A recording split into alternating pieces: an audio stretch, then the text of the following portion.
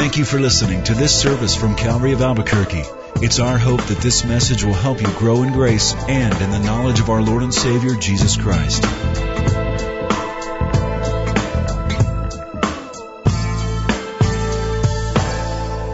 Let's pray. Lord, there's a certain kind of joy that we experience when in worship we abandon our hearts and express ourselves to you. We sing words, some of us feel like we can enter in with a full reality to the words that we sing. Others of us have come and our hearts are weary. We've had a difficult week. The experiences put us in a different kind of a mood, a down mood. So singing the songs that we sing to you tonight, we've had to sing them by faith. And we've had to sing them not because we feel that way, but because they're true about who you are. And that's really what the essence of worship is, declaring the truth of who you are by the songs we sing and by our willingness to listen to your voice in your word. We pray, Father, that the questions that we have, the issues that we're dealing with, and the sorrows that may weigh down hearts, we pray, Father, that your Spirit, the Spirit of the living God, would minister to your people during this time. We also know that many are joining us online, watching via computer,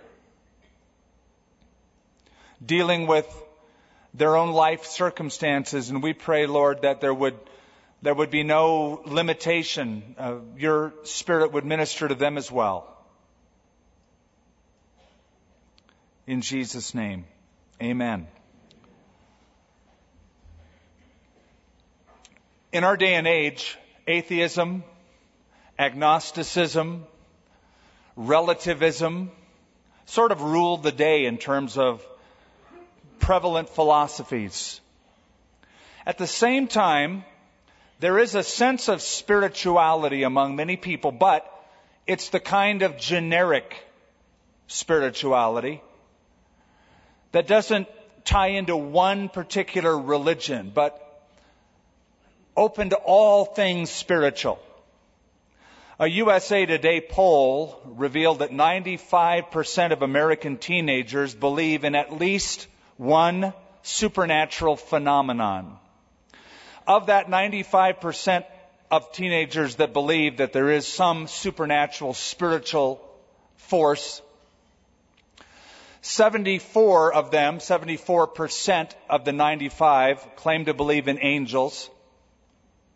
50% of them claim to believe in the power of extrasensory perception.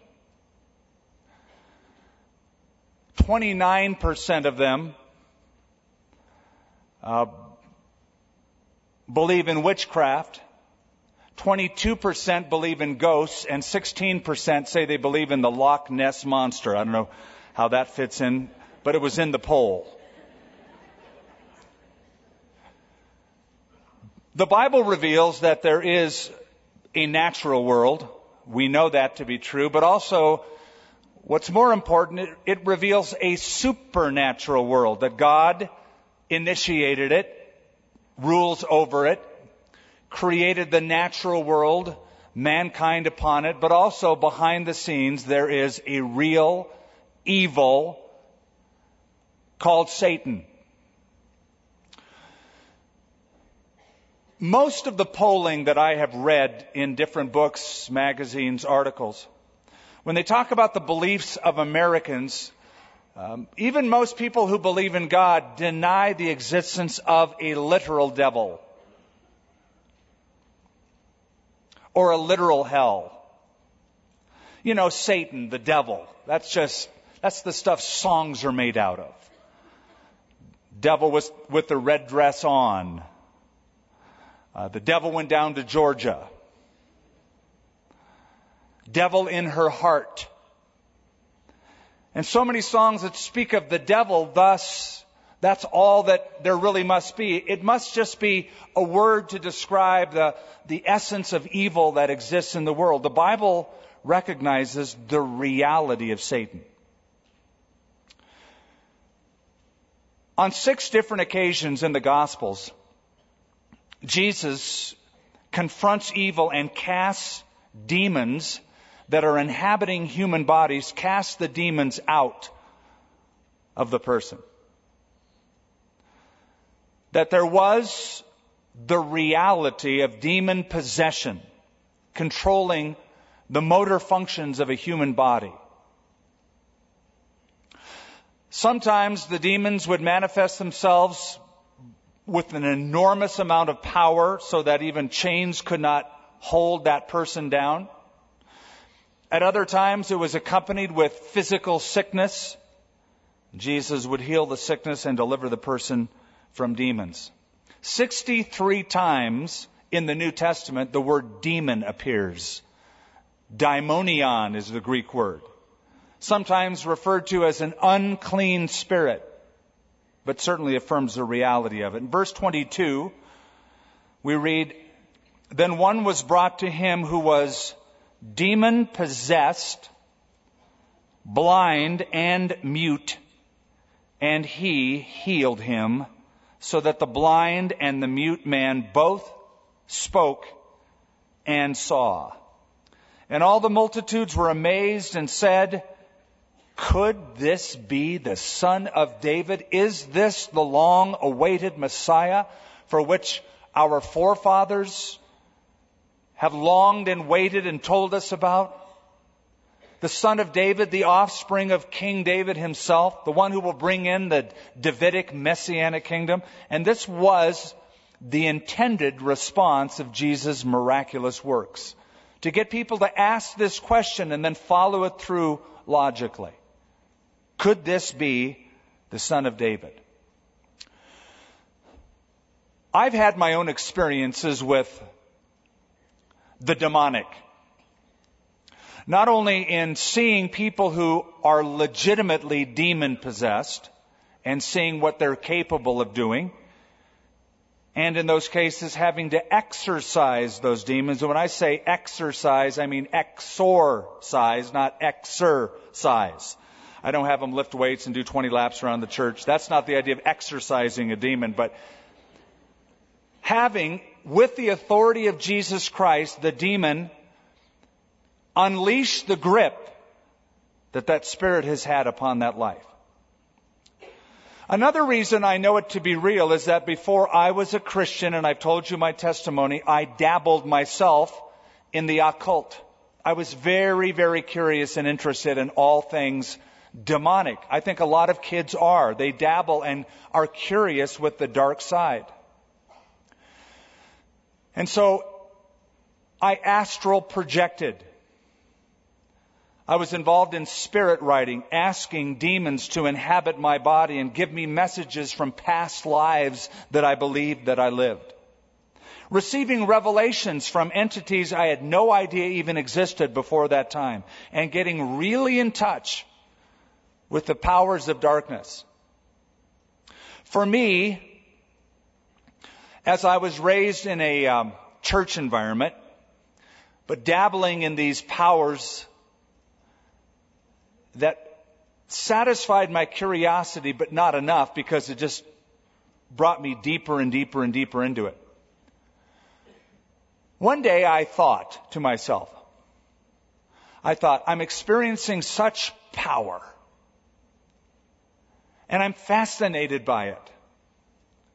But if what I have been taught by my parents, that there is a God and a heaven and a hell and a real devil, if I'm dealing with the wrong side, and according to how I was raised, this is the wrong side, but if there's this much power on the wrong side,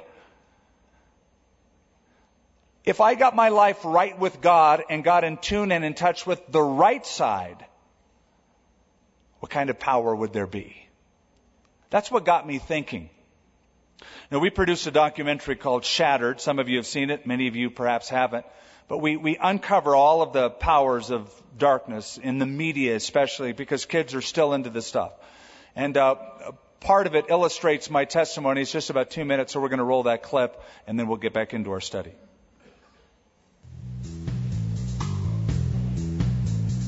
I traveled to Mexico with my high school Spanish class. We were going to go down there and immerse ourselves in the culture. It was a beautiful setting, Mazatlan, Mexico. One night, I wanted to do what's called spirit riding. And spirit riding is where, instead of your soul traveling, you're just concentrating on other souls of other entities who could give you information.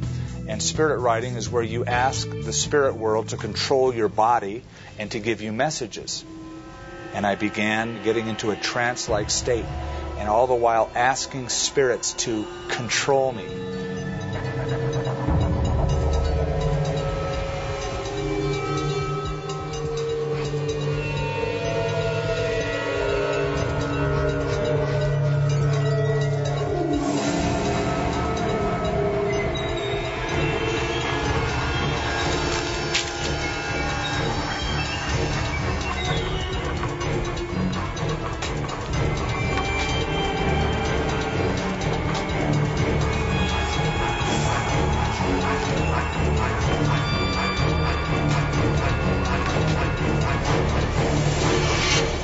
When I got out of the trance and I read the message was legible and clear. It told me that indeed I did live before this body, that my ancestry went all the way back to the Franco-Prussian War, that I was a soldier in the Prussian army. I died in that war. My life began several lives back. I was somebody else. And so I thought, that's my history, that's my ancestry. So I started connecting these little dots going, wow, that's really who I am.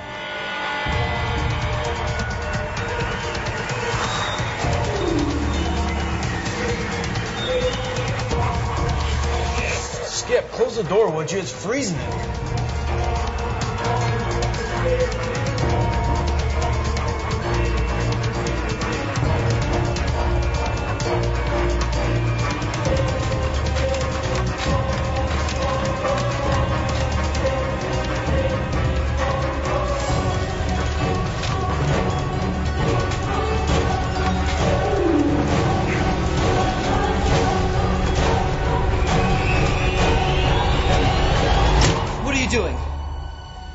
I now know that what I was dealing with was pure deception, experiences indeed given to me to feed my curiosity, to feed my lust for experience, my lust for power, so that would keep me away from faith in Christ.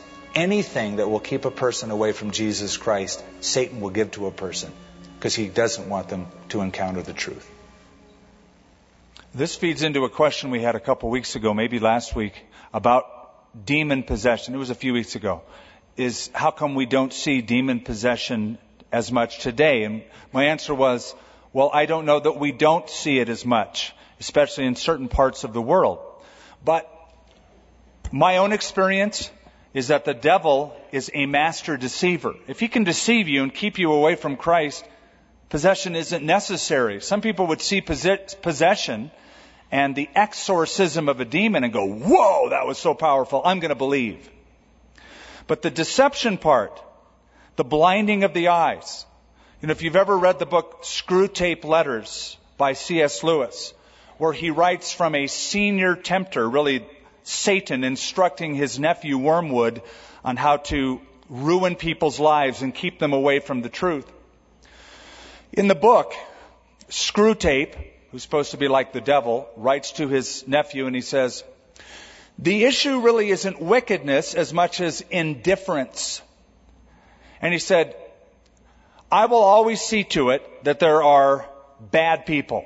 Your job, my dear Wormwood, is to simply provide me with people who don't care. If people can marginalize evil, Satan, the dark side, and just say, well, that's just the dark side of human nature. There's not a real entity. There's no more dangerous an enemy than one that you do not believe exists, who is powerfully behind the scenes exercising his own power. Well, here's a man who has been controlled by a demon, demon-possessed, demonized would be a better term, is physically sick, Jesus presumably casts the demon out as well as heals the man. Now, when the Pharisees heard it, they said, "This fellow does not cast out demons except by Beelzebub, the ruler of demons." In other words, this Jesus fella, he must be in league with the devil himself, using supernatural power to do tricks just to get a crowd. He wants to get a crowd. He has his own lust for power. And so he's in league with the devil, who's allowed him to perform certain tricks in order to get that crowd. There was a prevailing belief that Jesus was a magician or a sorcerer. And I say prevailing, it was a lingering belief that can be found in rabbinic literature even after the New Testament. In rabbinic literature and in the pagan writings, in Greco-Roman writings, there was the rumor that Jesus was a sorcerer, a magician, that he controlled powerful supernatural forces and used those forces to heal people or to control the demonic. And so they are making that kind of an accusation. Now, they use the term Beelzebub. What does that mean and where does it come from? We first read about Beelzebub in the book of 2 Kings chapter 1. When a king of Israel named Ahaziah, who was up in Samaria, fell through the lattice in his upper room and fell down into the lower courtyard, and he got hurt. And he wanted to know if he was going to get better. So he sent messengers, it says, down into the Philistine country to inquire of Beelzebub to see if he would get better. Now, Beelzebub, or the original name was Baal, B-A-A-L, Baalzebub. And every time you read in the Old Testament Baal or Baal, that means the Lord. That's a Ugaritic term or a Chaldean term that speaks of the Lord. And then it's followed by another word that tells you what domain that Lord is the Lord over. So Baal-zebub is thought to be originally Baal-zebul. And I say that because there are some New Testament translations that don't say Beelzebub, but Beelzebul. So you go, what are you talking about? The term Beelzebul is a word that means the master of the high place or the Lord of the heavenly realms. Baal-zebub, or here Beelzebub, means the Lord of the flies or the Lord of the dung, that is waste, human waste. It is believed that the original term was Beelzebul, and it got retranslated by the Jews, Beelzebub, as a derogatory statement against a false god. Beelzebul was the god of Ekron, a Philistine city down south. But the Jews used the term Beelzebub. He's not the Lord of the high place or the heavenly dwelling. He's the Lord of the flies or the Lord of dung. And they used that term as a formal term for Satan himself. It's just one of their derogatory terms to speak of the devil. So the accusation is he's in league with one of the false gods, and we call him by name Beelzebub, referring to Satan. Now Jesus responds. Jesus knew their thoughts and said to them, "Every kingdom divided against itself is brought to desolation. And every city or house divided against itself will not stand. If Satan casts out Satan, he is divided against himself. How then will his kingdom stand? And if I cast out demons by Beelzebub, by whom do your sons cast them out? Therefore they shall be your judges." Carefully observe the crystal clear thinking and the perfect logic of Jesus. Now, boys, think this through. You're accusing me of being in league with the devil. So you're saying that I, by Satan's power, am casting out an emissary of Satan who's controlling this person's body. Why would Satan do that? Why would Satan cast out Satan? And he says a kingdom or a family or a city divided against itself cannot stand. A civil war always weakens a nation, always weakens a city. If I'm doing this by Satan's power, then I'm diminishing Satan's kingdom. How could I be in league with Satan if I'm undermining his kingdom, if I'm working for him? It's illogical. You guys aren't thinking clearly. And he continues and he says, and if I cast out demons, verse 27, by Beelzebub, by whom do your sons cast them out? Now the word sons refers to their associates or their disciples, the ones that are following them around and learning about Judaism through these rabbis. So here you are attributing what I'm doing to Satan, but you would not attribute what your sons, your disciples, are doing when they cast out demons. You wouldn't say that their power is also from the devil. So you are attributing the same power and the same results to two different sources. It's illogical. Crystal clear thinking and perfect logic. When you get to the book of Acts, in chapter 19, there's a story of Paul being at Ephesus. And there were a group of Jewish itinerant exorcists. They went around casting demons out of people. That was their job. I'd hate that job. Like the world's worst job. Find people who are demon possessed. It's just like every single day, what a drag it would be at the office. But this is what they did. They were self-proclaimed Jewish itinerant exorcists. And there was a man demon-possessed in Ephesus, and they heard the name of Jesus as used by Paul the Apostle. So these men, there were 7 of them, 7 sons of a Jewish chief priest named Sceva, went into a house where this man was demon-possessed and said these words, "In the name of Jesus, whom Paul preaches, we command you to come out," or we're exorcising you. And the demon who possessed the man spoke, using the human voice of the host that he was occupying, the body he was occupying. And the demon said, "Well, I know Paul, and I know who Jesus is, but I don't know who you guys are." And it says that man, controlled by the demon, leapt on those 7 sons of Sceva and pummeled them, like tore them to shreds, so that they all ran out of the house, I should say streaked out of the house, bruised and naked. So they underestimated the power of Satan, and they underestimated the power of Jesus from the life of a person who's truly in league with Jesus. That would be Paul. Paul could say, "In the name of Jesus, come out." He had a relationship with Christ. These were Jewish itinerant evangelists who just borrowed the name, but had no relationship. If you do a little digging into church history, you find out that it's not an isolated event. According to Origen, in the 3rd century, there were people that were using the name of Jesus because they saw that it had worked by Christians. So they tried to use the name, borrow the name as an incantation, but without power. But verse 28 is a key verse.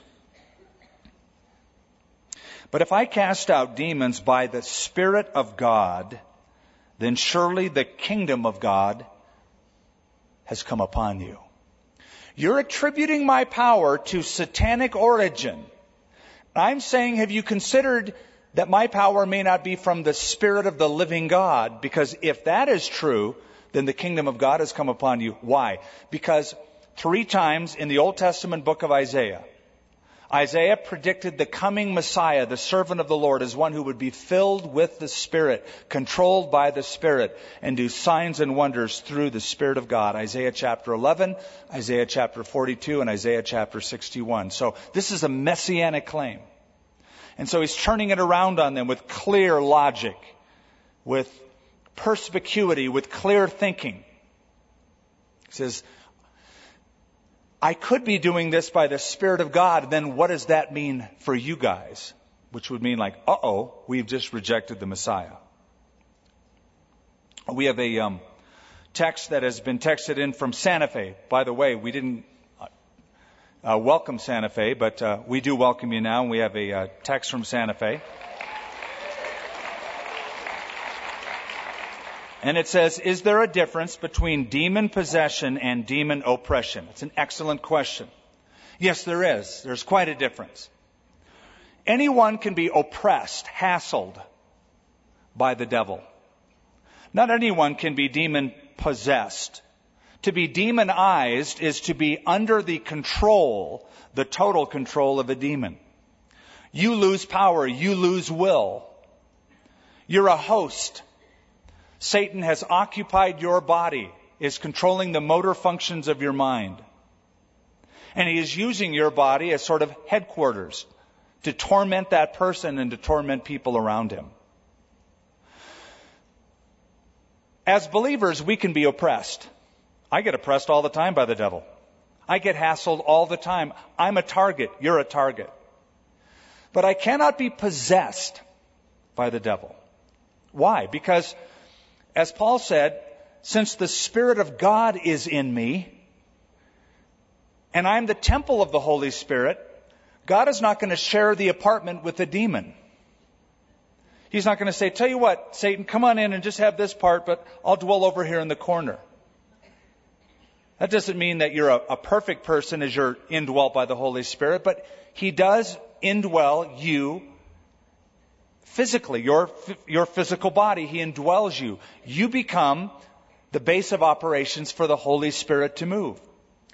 God isn't going to let a demon share the apartment. Greater is He that is in you, John writes, than he that is in the world. Satan operates in the realm of the world and can possess people who are in league with the world, but not in league with the Spirit of God. So yes, there is quite a difference.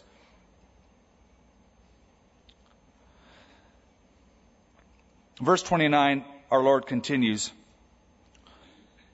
or how can one enter a strong man's house and plunder his goods unless he first binds the strong man, and then he will plunder his house? He who is not with me is against me. He who does not gather with me scatters abroad. The house that he refers to in that first verse, verse 29, is the human body. A house is the realm of a person's not only dwelling, but power and authority. The strong man is Satan. The stronger man, the one who comes in to bind the strong man, is Jesus. And so he says, how can one enter a strong man's house and plunder his goods unless he first binds the strong man? That's what Jesus is doing with the man who is demon possessed. He's binding the strong man. He, as an outside force, is exercising more authority than the demon who occupied that man before Jesus cast him out. So he's going into the house, binding the strong man, and casting him out. And he will plunder his house. The Pharisees could not deny the power of Jesus.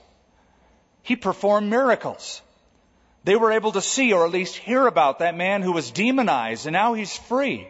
They couldn't deny his power, but they had to explain it. And the way they explained it, illogically and wrong theologically, was that it must be the devil. Jesus says, it's impossible. The reality is that I am empowered by the Spirit of God, proving that I am the Messiah according to the prophet Isaiah, and I am a stronger man than the one who is occupying the man, and I've come in and I bound him, and I've cast him out, and I've set the person in it free. Now there's another way to look at it. The binding of the strong man, or the binding of Satan, on a worldwide scale, not in a particular individual scale like we're dealing with here, but on a worldwide scale, will take place in stages. Now follow me here. The first stage is when Jesus came to this earth and exercised power in his public ministry, like we're reading about. That's stage number one. The second stage is death, burial, resurrection, and ascension. When Jesus died and rose from the dead and ascended into heaven, he guaranteed the ultimate binding of Satan by that power. The third stage will be a reality stage worldwide in the millennial kingdom, the 1,000-year reign of Christ, Revelation chapter 20, when Satan is bound in Hades during that period, the Bible says. And then the ultimate binding of the strong man will be when Satan is cast into the eternal lake of fire, Revelation chapter 20. Now I'm bringing that out because here is Jesus delivering a person who's demonized from the power of Satan. It's a man coming in who is stronger than the strong man of the house. But at the same time, it sure seems like Satan has a lot of power today. That he has a freedom to move around, which he does. And I'm bringing all this up because I hear people when they pray sometimes, they'll say, I bind you, devil. First of all, you shouldn't be talking directly to the devil. Never pray to Satan. Bad form. Satan, I bind you. No, stop. Talk to Jesus about Satan. Don't talk to Satan about Jesus. But they say, like they have the authority, I'm binding Satan. Well, do me a favor. If you bind him, would you do it once and for all? Because he keeps coming back. It's really a charade. We don't bind Satan. Jesus binds Satan. And until that final binding takes place, Satan has a lot of ability to roam around and exercise a degree of power. If he didn't, we wouldn't see all the evil that is around us in this world. It's pretty obvious. So if you think you have the power to bind Satan, just like go through society and all the world, take a map with you and just cover all your bases, get it done with. But the fact that you don't see lasting results shows that it's just often a Christian game that is played. Now go with me to the book of Job for just a moment, or I'll just read it to you since I pre-marked it again. Job chapter 1, and you'll see what I mean. Now there was a day when the sons of God, this is Job chapter 1 verse 6. There was a day when the sons of God came to present themselves before the Lord, and Satan also came among them. Here is Satan in the presence of God, showing up to give an account. Now, first of all, when did Satan become Satan? What was he before Satan? He was Lucifer. He was an angel, the highest ranking angel of worship in the heavenly realm. But he said in his heart, according to the prophet, I will exalt my stars above the throne of God. I will be like the Most High. And he was, at that point of self-will, cast down from the presence of God, from the throne room of God. And Lucifer became Satan. He was expelled as an occupant, but according to Job 1 and 2, he has access to God as a visitor. So Satan is among them. And the Lord said to Satan, verse 7, from where do you come? And so Satan answered the Lord and said, from going to and fro on the earth. That's his domain. He's been cast down to the earth. Lucky us. And from walking back and forth on it. Then the Lord said to Satan, have you considered my servant Job, that there is none like him on the earth, a blameless and upright man, one who fears God and shuns evil? So Satan answered the Lord and said, does Job fear God for nothing? Have you not made a hedge around him, around his household, and around all that he has on every side? You have blessed the work of his hands, and his possessions have increased in the land. What is Satan doing? As you read on, he's accusing Job before God, which is what he does with us. Revelation chapter 12, he's called the accuser of the brethren, who accuses us before God day and night. He brings an accusation against Job. Here it's a false accusation. With many of us, it may be a false accusation, might be a true accusation. He's got the dirt on us, right? He could say, hey, God, have you looked at Skip? He's no good. He's just using you. He's a creep. And he could come up with accusations. Some are false, but many of them may be true. He's accusing Job before God's throne.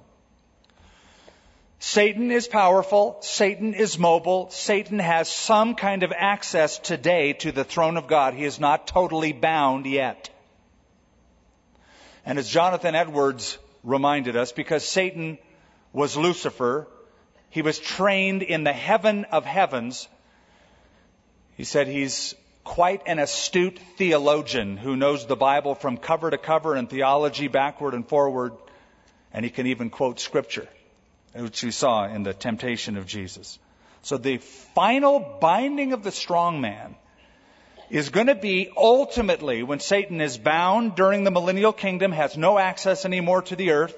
He's completely removed from this earthly scene for 1,000 literal years, and then he'll be thrown into the lake of fire in Revelation 20.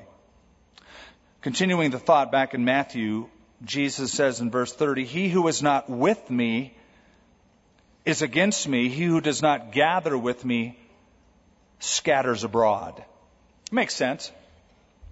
Here is Jesus trying to do the job of the harvest, trying to gather in those. He looked at the people who were scattered out on the field in Matthew chapter 9 as sheep having no shepherd. He said, pray to the Lord of the harvest to send out laborers into the harvest. He's trying to gather them in. And Satan's emissaries, who are the religious leaders, the scribes and the Pharisees, are making the job difficult. Now, we do have another scripture that we have to contend with. Here Jesus says, he who is not with me is against me. If you read an account in the Gospel of Mark, chapter 9, verse 40, Jesus says almost the reverse of this. Let's read it. Turn with me to the Gospel of Mark, chapter 9. Look at it. I'm bringing it up because if not, you'll read it later and it could stumble you, and I don't know how long it'll be before we get to the Gospel of Mark. Chapter 9, verse 38. Now John answered him, Teacher, we saw someone who does not follow us casting out demons in your name. And we forbade him because he doesn't follow us. Sounds like some people I know. But Jesus said, do not forbid him, for no one who works a miracle in my name can soon afterwards speak evil of me. For he who is not against us is on our side. For whoever gives you a cup of water to drink in my name because you belong to Christ, assuredly I say to you, he will by no means lose his reward. It seems like a reversal of what we just read in Matthew. And so we might just say, well, if that person's not against us, he must be one of us. That's not what he is saying. Here's something that will help you unravel this mystery. In Matthew, Jesus is speaking of salvation. In Mark, he's speaking of service. In Matthew, he's speaking about false proclaimers, the Pharisees and the scribes. There's no neutrality. If you're not for me personally, Jesus said, if you're not with me personally, you are against me. You're getting in the way of what I'm all about. But Mark is talking about service to the Lord. Here's people using the name of Jesus to cast demons out, and evidently it's working. I don't know what the circumstance referred to. But Jesus said, let them alone. If they're not against us, not me personally, us, what we're doing, our work, our service, then they're for us. Now, these disciples were more concerned about their little way of doing things, their sectarianism, their, if you will, denominationalism, and less concerned about people who are set free from demons. And that's why Jesus said, let them alone. Let them go. If they're not against us and what we're doing, they're for us. Remember in the Old Testament, when Joshua came to Moses, there were two guys in the camp of Israel prophesying named Eldad and Medad. Do you remember them? Eldad and Medad were prophesying in the camp. Joshua goes up to Moses and said, Moses, there's two guys that are like doing your job. They're like prophesying, and only you're the guy to do that. You're the guy filled with the Spirit. You're Moses. He said, go tell them to stop. Moses said, are you jealous for my sake? Would that all God's people could prophesy, and that all of them were filled with the Spirit. I wish the whole camp of Israel were prophesying. I wish they were all used by God in this capacity. That's the spirit that Jesus is getting toward here with his disciples. Listen, as Christian churches, as long as we hold to the essentials of the Christian gospel, the non-essentials, who cares about them? Who cares about the little non-essentials? Some Christians bicker and fight and divide over the stupidest things. I look at it this way. As long as you agree on the essentials of the true Christian gospel, the person, nature, and work of Jesus Christ, you're my brother or my sister. And if you're a part of this church or another church like it, we're all branch offices of the same business. And if God blesses one branch office, we're all blessed together. If He blesses another branch office, we're all blessed together. We're just branch offices of the same international business, and that is God's business. So Jesus says, let them alone. But in Matthew, he's speaking about his own personal. He who is not with me is against me. He who does not gather with me scatters abroad. Therefore, now that's a very important word in the next verse, because I left you hanging last week with what is the blasphemy of the Holy Spirit. Notice Jesus speaks about what the Pharisees have said about him, draws the line and says, you're either for me or against me, and then the word therefore, connecting the thought. Therefore, I say to you, every sin and blasphemy will be forgiven men, but the blasphemy of the Holy Spirit will not be forgiven men. Anyone who speaks a word against the Son of Man, it will be forgiven. But whoever speaks against the Holy Spirit, it will not be forgiven him, either in this age or in the age to come. There are some people, there are some commentators, there are some biblical authorities who will say that it's impossible to commit the blasphemy of the Holy Spirit today. The reason they say that is Jesus isn't here in the flesh performing miracles. He's not in physicality performing the kind of signs and wonders where these people were speaking against him. So it's impossible to commit the blasphemy of the Holy Spirit in the same way. Okay, whatever. Push that aside. The word therefore draws for us the context, as I mentioned. And therefore I say to you, every sin and blasphemy will be forgiven, but the blasphemy against the Spirit will not be forgiven. Okay. Every time there's a therefore, you know the rule, find out what it's there for. Right? They have just attributed a miraculous work and control over a part of the supernatural world, demons. They've ascribed that to the work of Satan. They've ascribed what Jesus did in his power to Satan. And then Jesus says, therefore, talks about the blasphemy of the Holy Spirit. Their sin wasn't in what they said as much as an attitude of their heart. They sinned against the Holy Spirit. They are blaspheming the Holy Spirit. Why? Because what is the role of the Holy Spirit? Ask yourself that. What did the Holy Spirit come here to do? To lead us to Christ, to convict the world of sin, Jesus said, righteousness, and of judgment. Of sin, because they do not believe in me, he said. So, if the task of the Holy Spirit is to make a person realize their need for Christ, who he is as sent from God, and to draw a person in a relationship with Christ, to reject Jesus Christ, the person of Christ, is to reject the testimony of the Holy Spirit. That's the role of the Spirit of God. So what these Pharisees were saying, that Jesus is in league with the devil and he's doing this by Satan, proves that they have a condition of heart, that they have so rejected Christ, that they have rejected the testimony of the Spirit of God that has proved to them who Jesus is. So it's more than just saying, I think that guy did that by Satan's work. It's a condition of the heart that they have so rejected Jesus Christ that they're willing to attribute what Jesus did to Satan. That's the role of the Holy Spirit. I believe that the blasphemy of the Holy Spirit is what John writes about in 1 John chapter 5 when he says, there is a sin unto death, and I do not say that you should pray for it.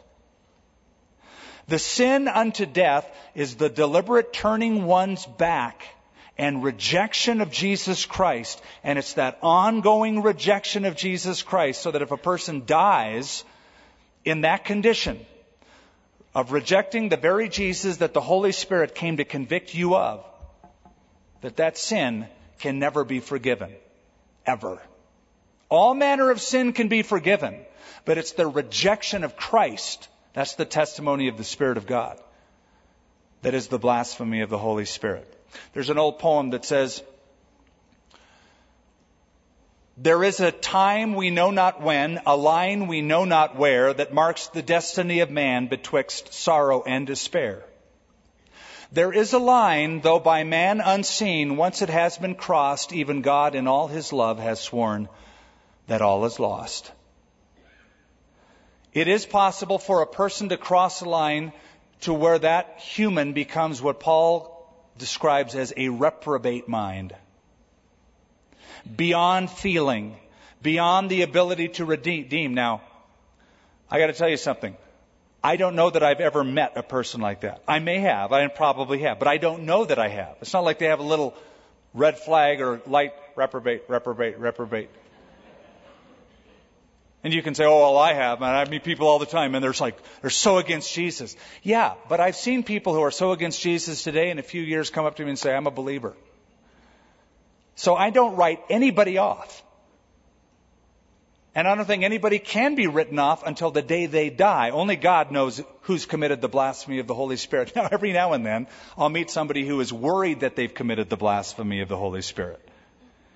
I've done it. I've done what? That's what a girl said to me. I've done it. I've committed the blasphemy of the Holy Spirit. I said, no, you haven't. She goes, how do you know? I said, because you're worried about it. If you have any inkling that it's a mistake you think you have made and you're worried that you have done it, you haven't done it. The kind of heart that Jesus describes here that the Pharisees exhibited, that's very different than somebody who's tender-hearted and worried that they have transgressed by committing the blasphemy of the Holy Spirit. Verse 33, either make the tree good and its fruit good, or make the tree bad and its fruit bad, for a tree is known by its fruit. He's exposing their inconsistency. You guys make up your mind.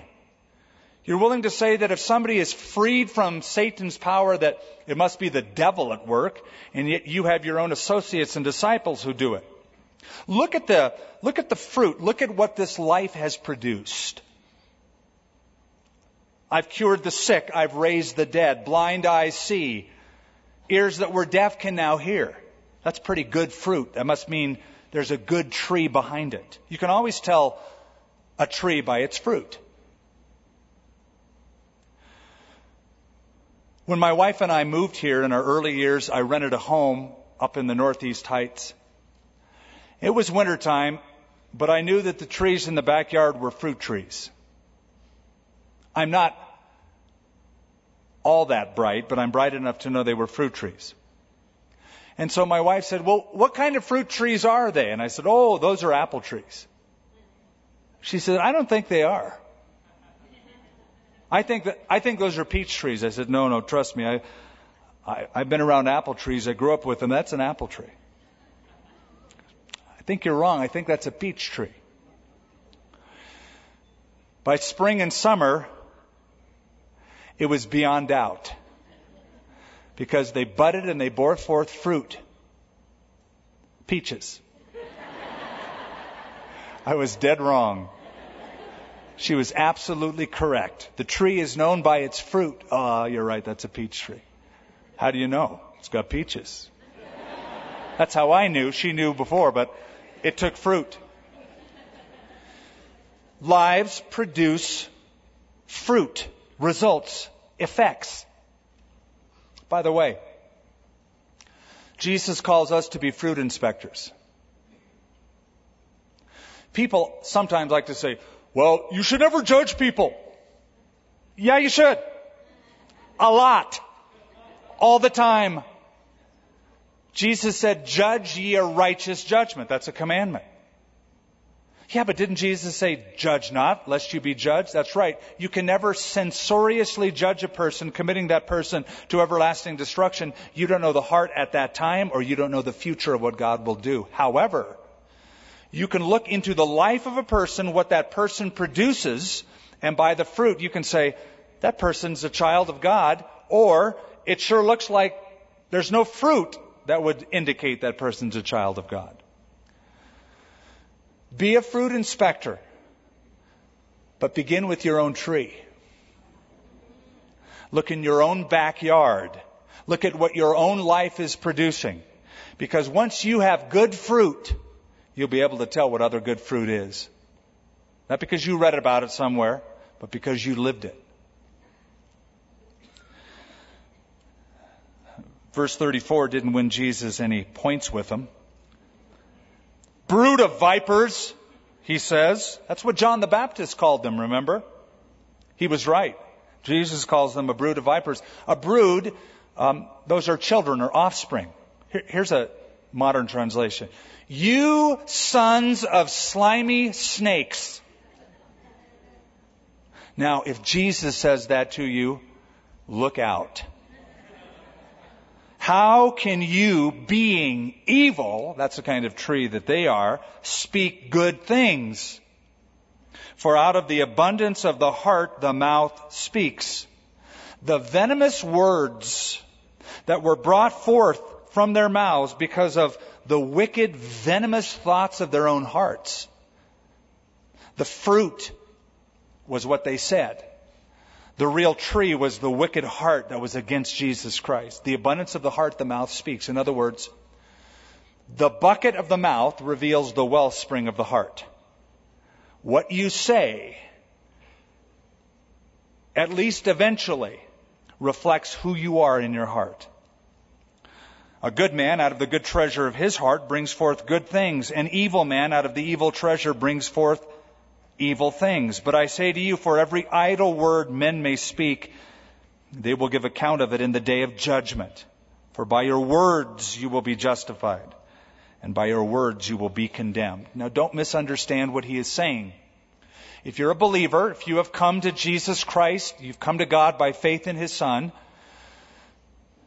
then the price for the penalty of your sins, no matter what your sins are, including the sins of speech, are atoned for.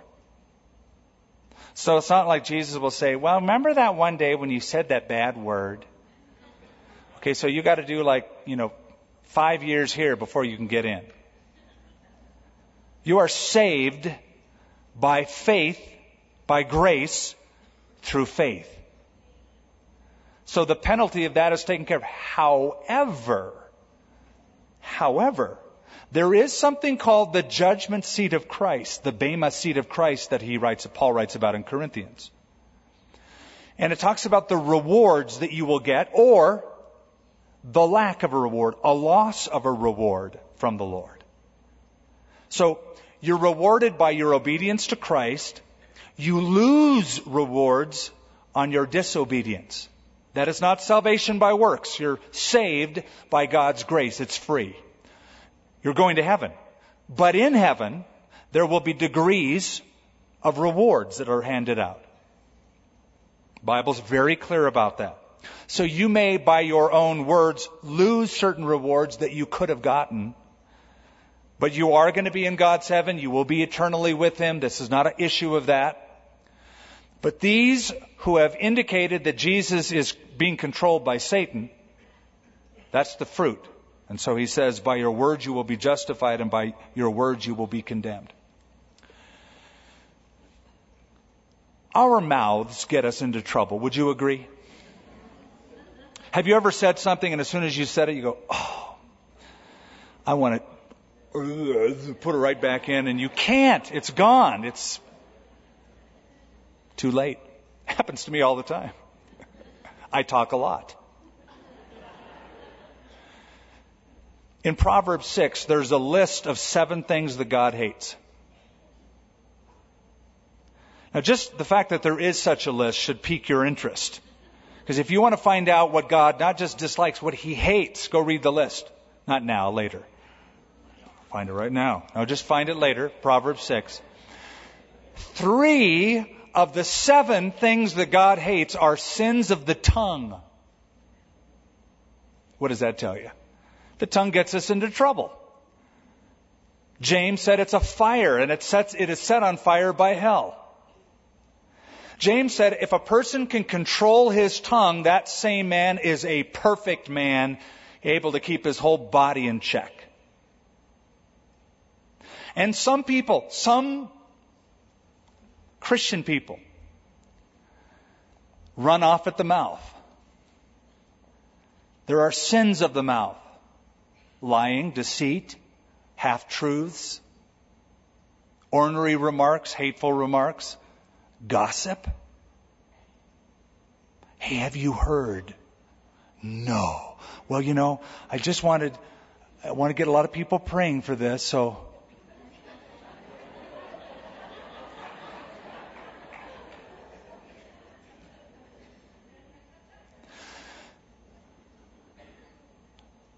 There was a woman named Arabella Young who lived in England, and she had this problem. And I hear that on her tombstone are these words. Beneath this stone, a lump of clay, lies Arabella Young, who on the 24th of May began to hold her tongue. It was her death that stopped her mouth. She couldn't keep it closed. She ran off at the mouth. That was the one thing that ruined it for her. But it was her death that stopped it all. So what we say is important, and it reflects the kind of heart that we have. If you're a negative person and you spout off hurtful, vengeful, mean things or gossip, it reveals the kind of heart that you have. Keep your heart with all diligence, it says in Proverbs, for out of it proceed the issues of life. Then some of the scribes and Pharisees answered, saying, Teacher, boy, I can't believe it's the time it is already. I'll make it fast. Then some of the scribes and Pharisees answered and saying, Teacher,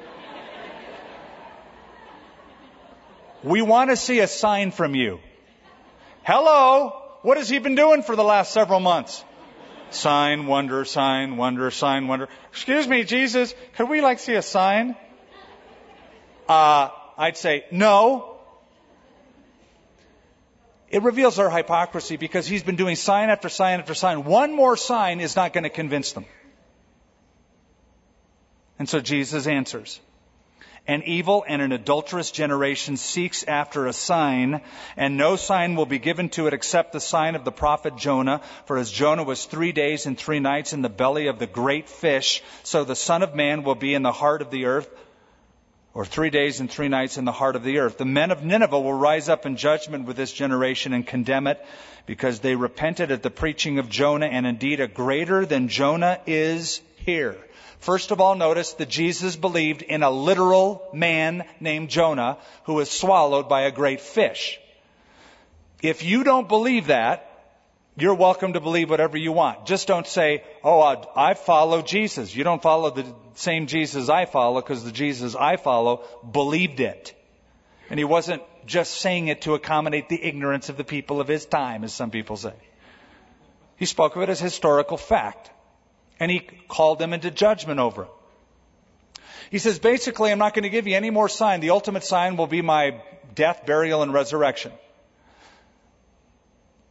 The sign of Jonah was the fact that this man survived after being in a great fish for 3 days, 3 nights. And he came out alive and spoke to the people of Nineveh. You know the story. It's very famous in the Old Testament. Jonah himself was the sign. He was swallowed and disgorged from, did you like how I put that? Instead of vomited out, it was disgorged from the great fish. Now, from the accounts that I have read, people who have survived similar accounts, their hair is completely off of their head, their skin is bleached white from the stomach acid. So I imagine a guy looking like that, a bald prophet, bleached white, seaweed around his head, fish bloop out of his ear. That would be a sign. This guy's alive after that. The sign of the prophet Jonah is the sign that you're going to see, and that's really the only sign. That's the ultimate sign. My resurrection from the dead attests to who I am when that happens. Then he says the men of Nineveh will rise up and condemn it because Jonah came all that way to see them, and they repented. You didn't have to go anywhere.